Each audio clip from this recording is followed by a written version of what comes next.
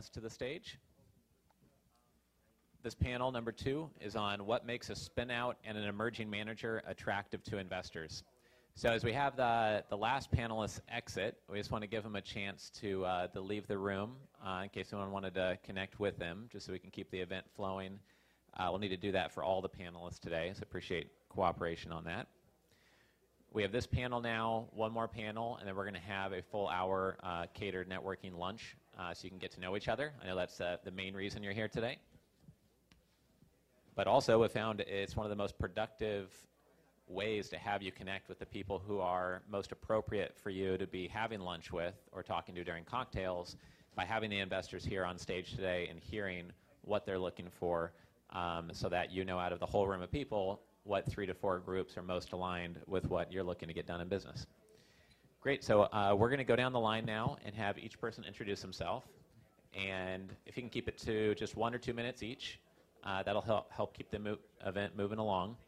And right before we jump into that, I just want to point out one thing, is that on the last panel there was a comment that I ignore a lot of the 800 emails that come towards me if it's not through a trusted referral or looks like it's someone that is high trust, that has a feeling of high trust around it. And I think that's really critical because a lot of times people hear, oh, referrals are the best way to do business, but if you're here trying to get progress and get traction in the family office space, maybe you only have 1 or 2 referral sources. So I think how do you position yourself and add value first so you have that position of high trust is critical to this whole process and everything we're talking about and working with family offices. So Charlie, why don't you start us out, and let's go down the line 1 or 2 minutes each on your perspective and your firm. Sure. Yeah, just a short introduction. Hello, I'm Charlie Liu. Grew up in China, came to the States for college, and probably had the shortest career among everyone here. I started my career in investment with Franklin Templeton in the global macro team.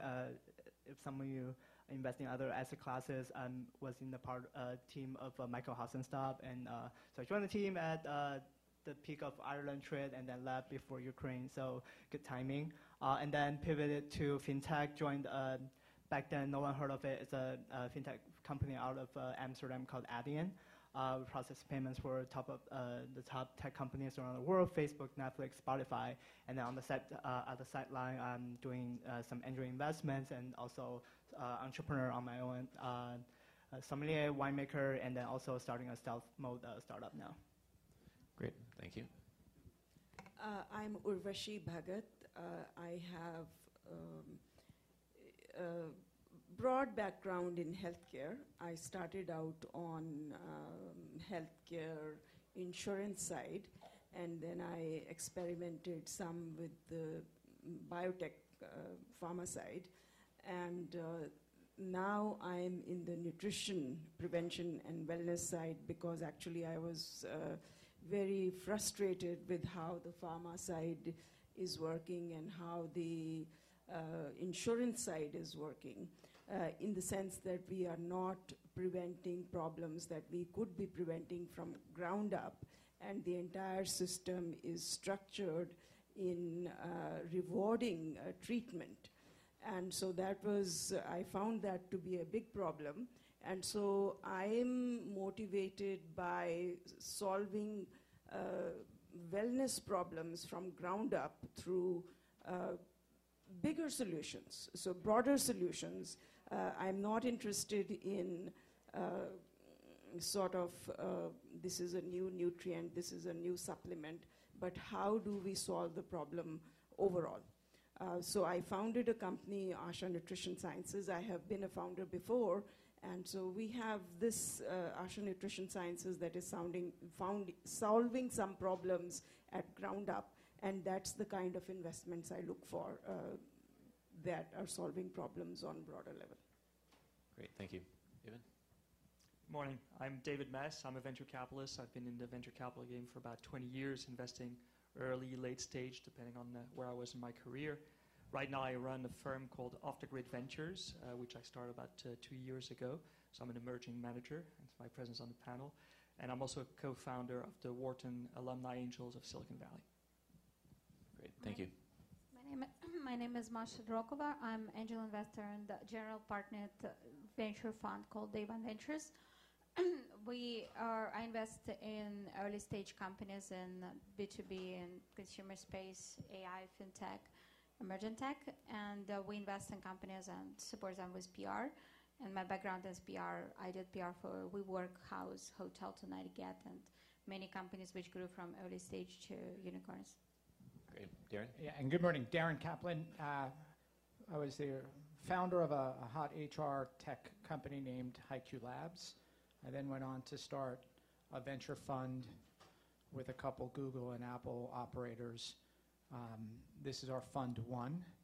And we studied the space and we looked at how much money early stage rounds are, like $2-3 million seed rounds.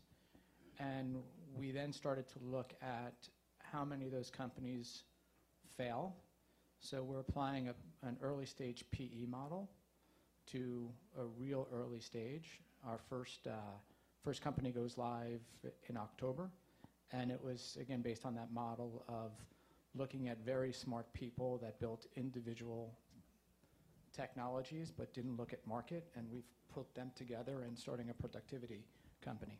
So thank you for being here and happy to answer your question. Great. So Darren, in your case, how do you differentiate taking the private equity approach versus a VC approach when you're working with the early stage companies? Like what's really distinguishes you from others? On which part? Deal flow or raising money? How you structure the deals or how you structure your investments. Yeah, I think for us on this fund, we spent a lot of time researching and looking at Larry Culp and his beliefs of roll-ups and bolt-ons. So for us, everything we're engineering is based on an exit strategy. And I think that's where I think we're more aligned with PE because we're looking for deals that we can put together, then exit versus IPO. And there's a ton of money out there, and there's just not a lot of good deals out there. Sure. Great, thank you. So I want to go down the line with real quick, kind of maybe 2 or 3 minute at most case studies of an early stage investment that you have made and how you sourced the deal, valued or structured it, whatever the most interesting component is it. Maybe it's an unusual way of sourcing the deal or a great structure you came up with. And maybe we'll start with you again, Charlie, and just work our way down with one example each. Sounds good. I'll just add some interesting stories. So the most interesting deal I made was I got to know this founder at a random wine tasting trip in Chile, in Cochaca Valley. He's a serial entrepreneur, so built and sold to security companies and starting this smart wine machine. Right now, as we just closed B round last year, and then right now doing very well in hotels, luxury hotels around the world. Just interesting in the sense that, coming from a sort of public market and sovereign credit market investor, the way I was trained, it was just always looking for the alpha. There's so many beta around the world, and to find alpha, you need to find the edge, and then which means that you need to step out of your comfort zone and go to places you've never been to and meet people you've never met with.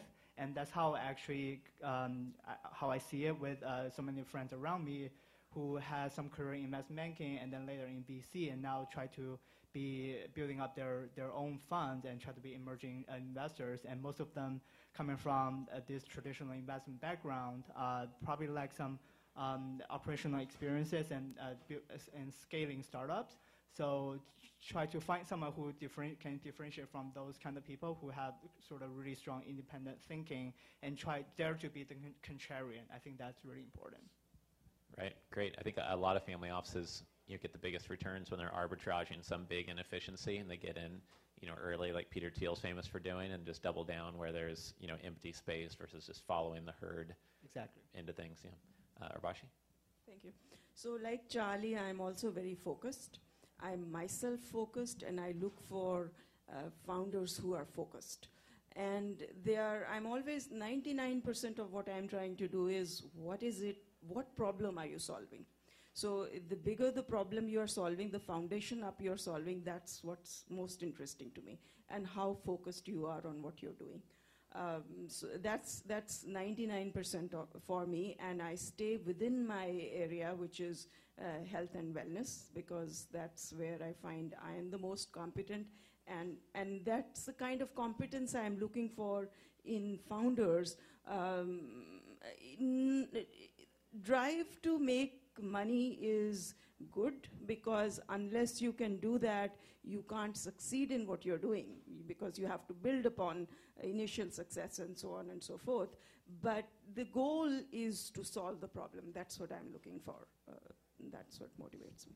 Great, thank you. By chance, through Centimillionaire Advisors, we just signed a healthcare family, and just like you, not only are they focused just on healthcare, but then also real estate for them, is they're looking for something that's going to help transform and push forward the healthcare space. They just feel like it's so broken.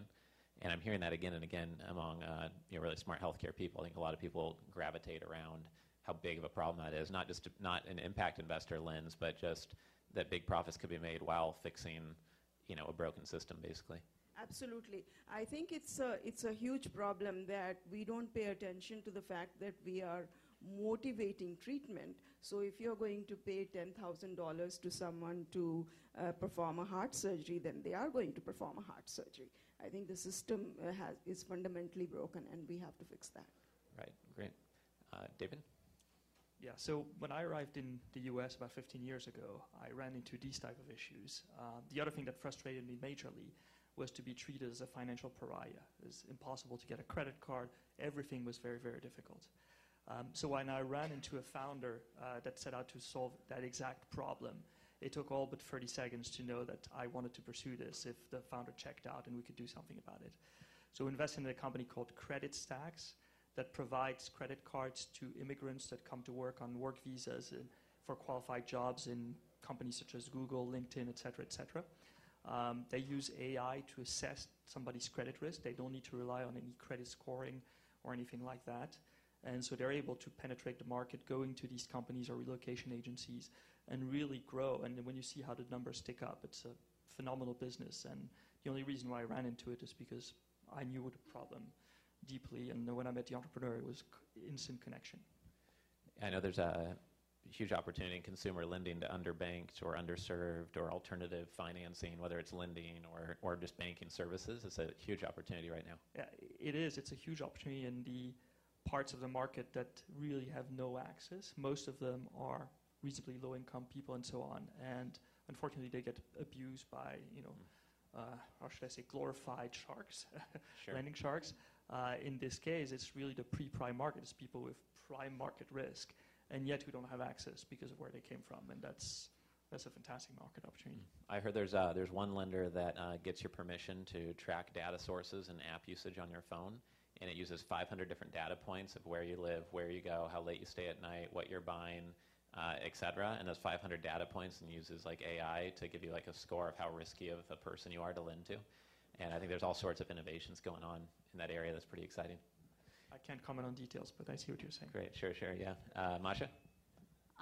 I look very carefully on what customers think and say about the product. One of the investments that we made early is a company called Superhumans that recently closed Series B with Andreessen on to 163 million post, and it's grown very fast. And I was paying it's an app that creates the fastest email experience, and they sell it for $30 per month, and it's premium experience, and you basically go through your inbox 3-5 times faster with the help of their technology and with the help of their features.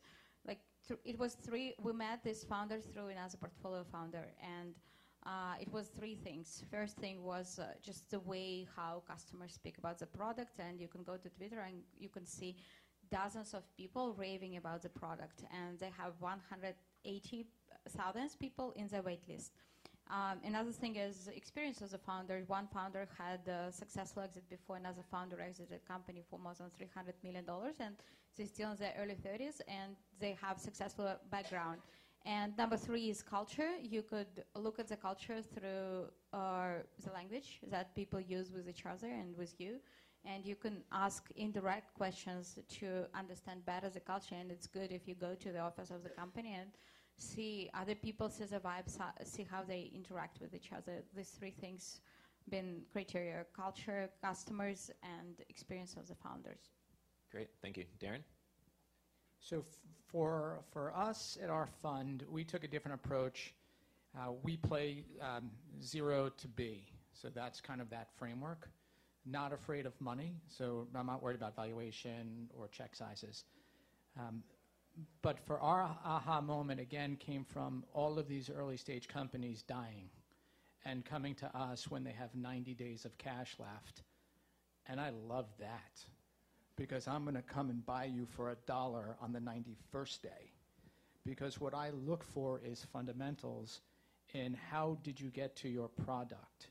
And I think most founders, I feel, do not spend enough time understanding their customer.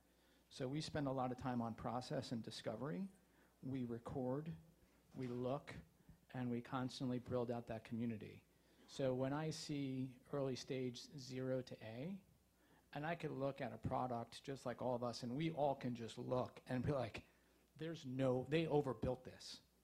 And this is a swing and a miss. But the way I look at it, it's like, oh, great, you know data security? Great, I'm going to buy your company for $1 because I need just you. I don't need your code. I just need you as that data security and some of your insights, because you spent 18 months figuring out something that at the end of the 18 months, nobody wanted. But if I take that and I put that with your productivity tool that you didn't figure out because you didn't do discovery and you overbuilt, I take you and you, but I have a list of things we want to build. So I just look at it as poor discovery. I look at words like serial entrepreneur, and I feel like that's a fail. I don't think, because the people I know, they hit their home run and they're in Hawaii. The people I know that say I'm a serial entrepreneur means they started 7 companies and they still have to work. That's not a serial entrepreneur. So I look at that as more as a negative than a positive. Great, thank you. Yes? Can I make a comment about Masha and Darren? I think what you're saying is absolutely right, that you want to see what the customers say about the product. But I think there's a caveat that sometimes customers don't know, and they have to be taught. I don't agree with that. The issue with that is it's poor discovery. It's been proven on how to ask questions and bring people through a journey. I agree at some point that people don't know what they want, but the founders don't know how to ask questions. That is the problem. I think it depends on the industry. Sometimes in some industries, some markets, there is a long development cycle. But again, you get out of that development cycle in 18 months and no one wants it. Whose fault is that? Like, and then I come in and buy you for $1. But I'm gonna push back, because I think it's a fun panel to push back. But I put it back on founder. Again, I run teams that are technical data science, sales, growth, and I love your background.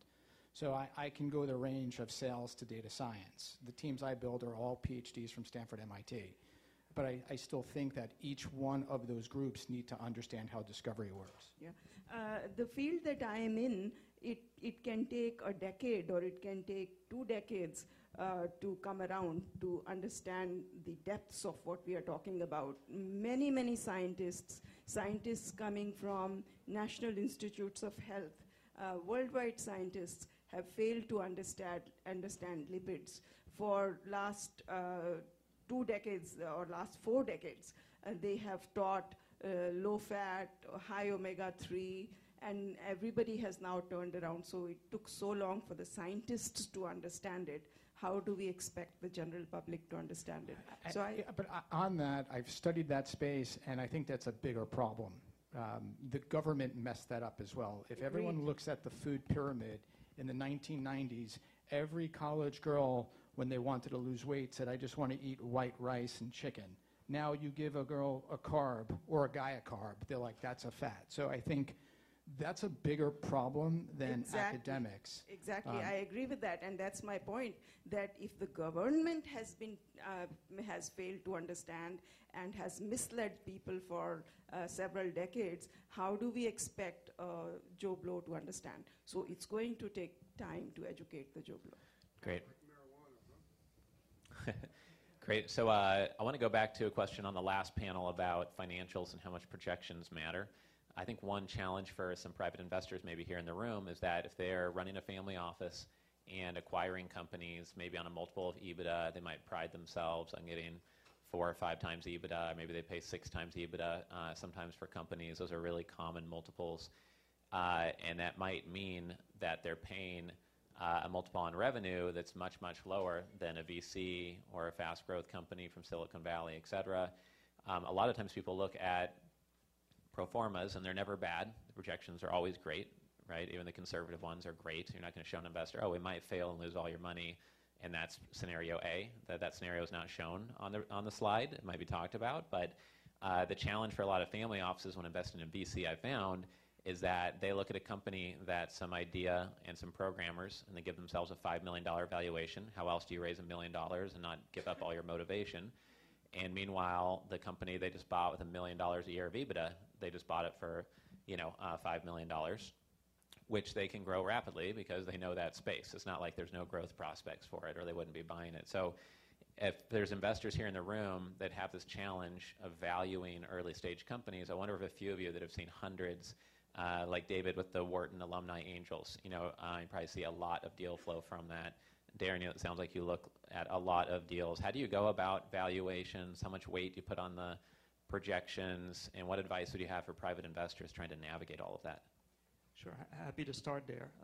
And I've seen thousands of deals. I think when it comes to early stage investing, really the valuation of a specific deal is not what matters most. What matters most is your overall discipline in not overpaying for deals. I think that's really the way to look at it. Because when we think about valuation of an early stage deal, the important part for us is to make sure that we keep every party incentivized and that the incentives are aligned. Meaning, of course, if you buy a company that has 0 revenues, there is no multiple, right? If you buy a company that has very limited revenues, is growing fast, there is also no multiple that could apply there.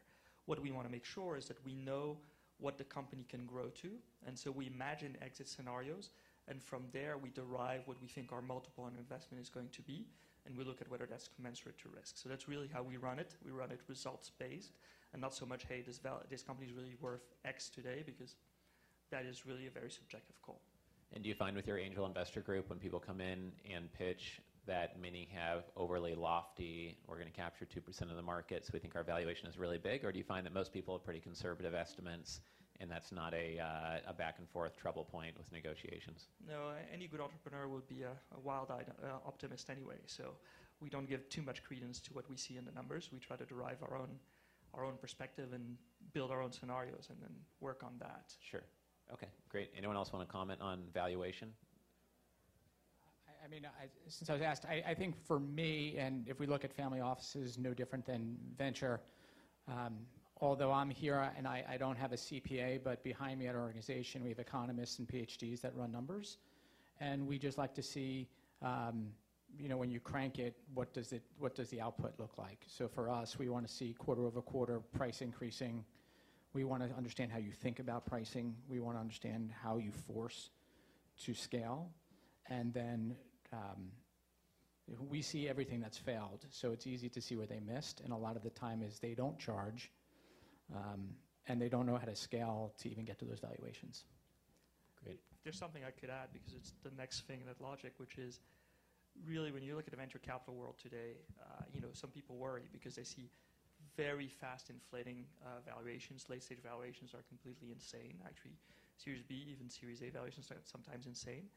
And so in our game, actually, if you invest very early, there's actually a fantastic arbitrage to be made, right? Of course, stay disciplined, try to invest at an average of 5 million pre, not 10 to 15 or let alone 20. But if you do those early investments, you can even exit some of your positions through secondary transactions at the Series B or Series C and make between 20 and 50 times the money, because the market is way overinflated, because the entire industry has been pulled up by funds that are bigger and bigger, right? And so that's also something to keep in mind.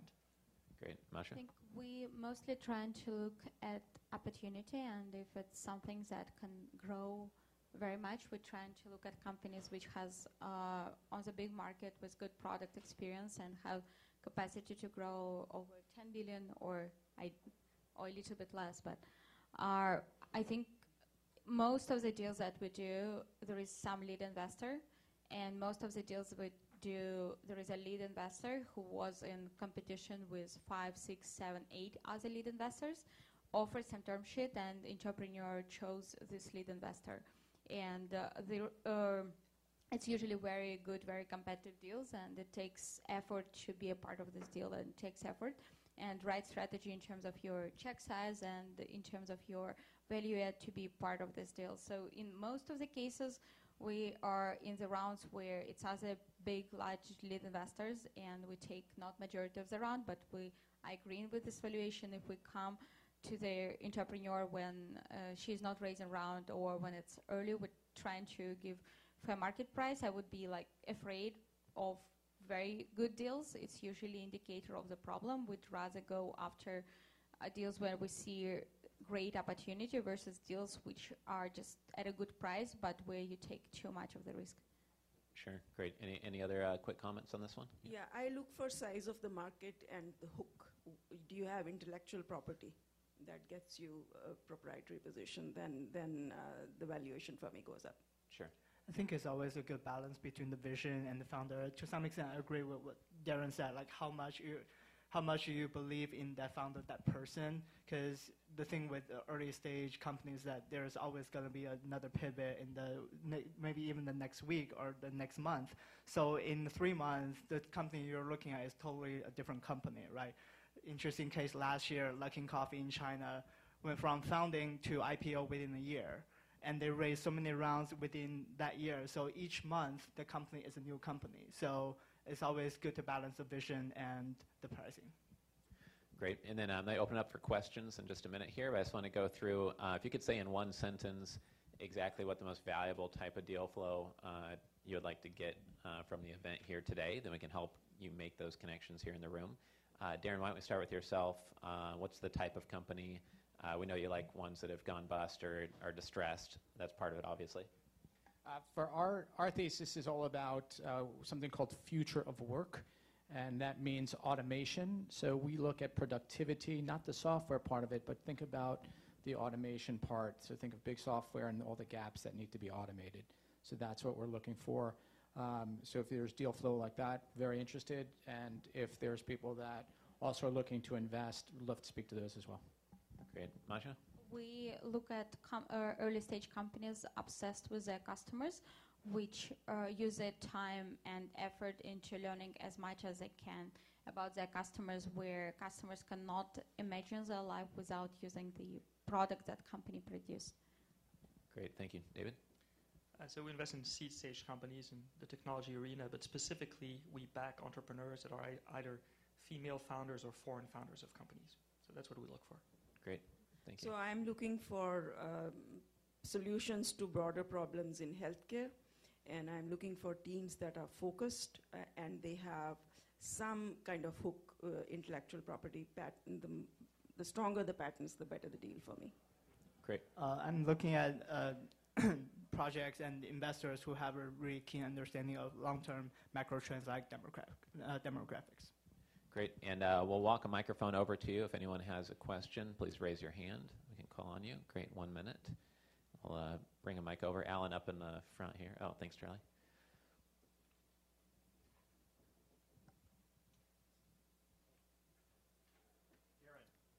Hello. Okay. Something struck me about what you said. You were talking about in the beginning that your group is really focused on metrics. And so the question is what is the single most important metric that you're looking at using your analytics, let's say, okay? So what is the most important factor in the success of a company, startup? Yeah, so for me, I like playbooks. I'm a playbook guy. I've studied Ray Dalio's principles. And for me, it's pain, reflection equals progress. So for me, I look for the pain. I look for how they've reflected and the progress they made through it. Because if you're failing, it's either you, your product, or the market. So I need to dig into those three. I think you can go any stage. So that's kind of what I look at. And then I can layer each way. So there's a lot of metrics out there right now that are talking about timing. Like if you look on YouTube or look at some of these research that's been done, like at Stanford, they've been talking about the role of timing and all of that. So does that a component of what you're looking at also? If I had to weight all of the metrics, timing is probably the least weighted. That's just God smiling on you. You just built it and you got it there. I think when I look at timing, when I look at a lot of deals, I think a lot of people are building for today, and they don't realize that in 3 years is when you'll be ready, and hopefully your product is ready for 3 years. But I'm constantly just looking at pain, reflection, how did you break through it, how did you break through it? And then you'll have... Great, thank you. I think we have time for 1 or 2 more questions. I think we had one on this side. Yes, Jason, we'll bring the mic over to you.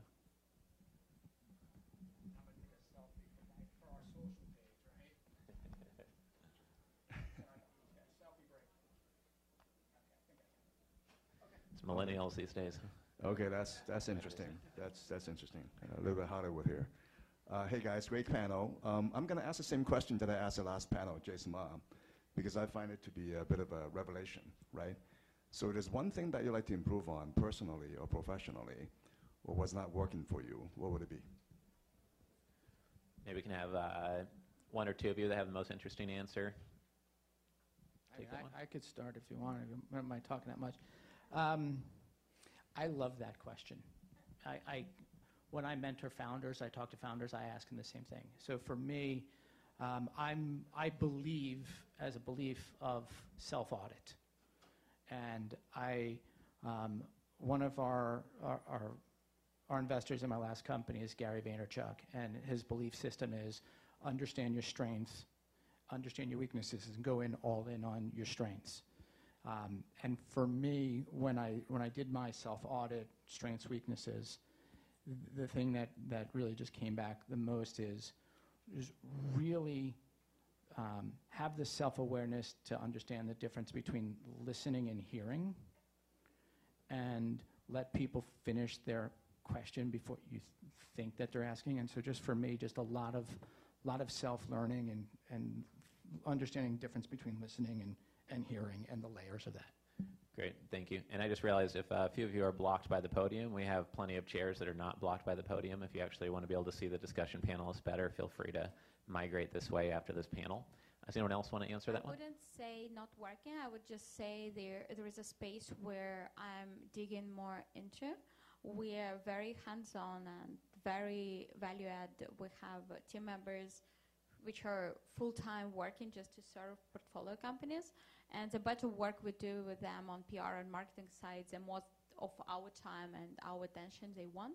And like when our portfolio founders raise new rounds, I'm literally like sometimes copy editing their emails to investors. It's just like doing lots of actual work which are loved by the founders, but you cannot serve like 50 companies equally well, right? And it's a question like, but on the same time, if you invest on very early stage, I think it's like dangerous to make like less than 10 investments every year, because otherwise it's just likely not going to work in terms of economics. So it's a balance between making good enough number of investments and then keep and stay hands-on, and we finding that we can build up internal procedures and we can learn how to be helpful and how to make it more scalable, and on the same time what kind of parts we can optimize. So everything you do for them, for example introductions or work with the media, you have reputation on the way that every introduction you make will be taken, and everything you do for them will lead into something, will lead into the deal, will lead into publication,